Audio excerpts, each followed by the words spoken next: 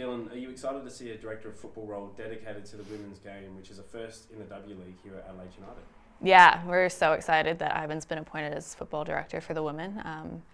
I think that because he has such a kind of comprehensive knowledge of the women's game in Adelaide and also with the team, I think he'll do some really amazing work behind the scenes that maybe before he wouldn't have been able to do as head coach.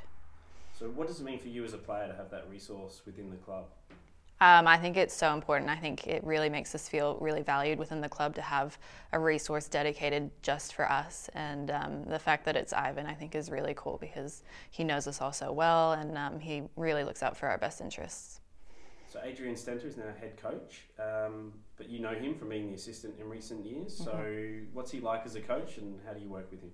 Yeah, he's obviously been our assistant for the last couple of years, so he knows us really well and we know him really well. And I think it'll be really great in terms of the continuity of the program and how our style of play will hopefully remain fairly similar to what it has been in the past. But yeah, I'm really excited to see what he'll be like as head coach and get started.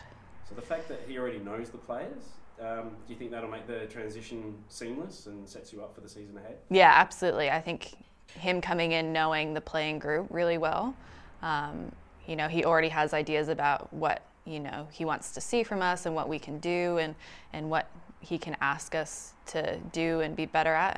I think that's going to put us in a really good stead going into this season. As a squad, the young core has been together for a while now, so do you think you can make that extra leap this season? Yeah, I think we have an advantage of having such a young group that's been together for a few years now, and we're starting to get some really good experience in the W League, so hopefully this year we can take it one step further and hopefully make finals. And there's never been more opportunity for women, particularly now in Europe. So with some of the recent player exits, do you think we'll see a tighter competition here in the W League?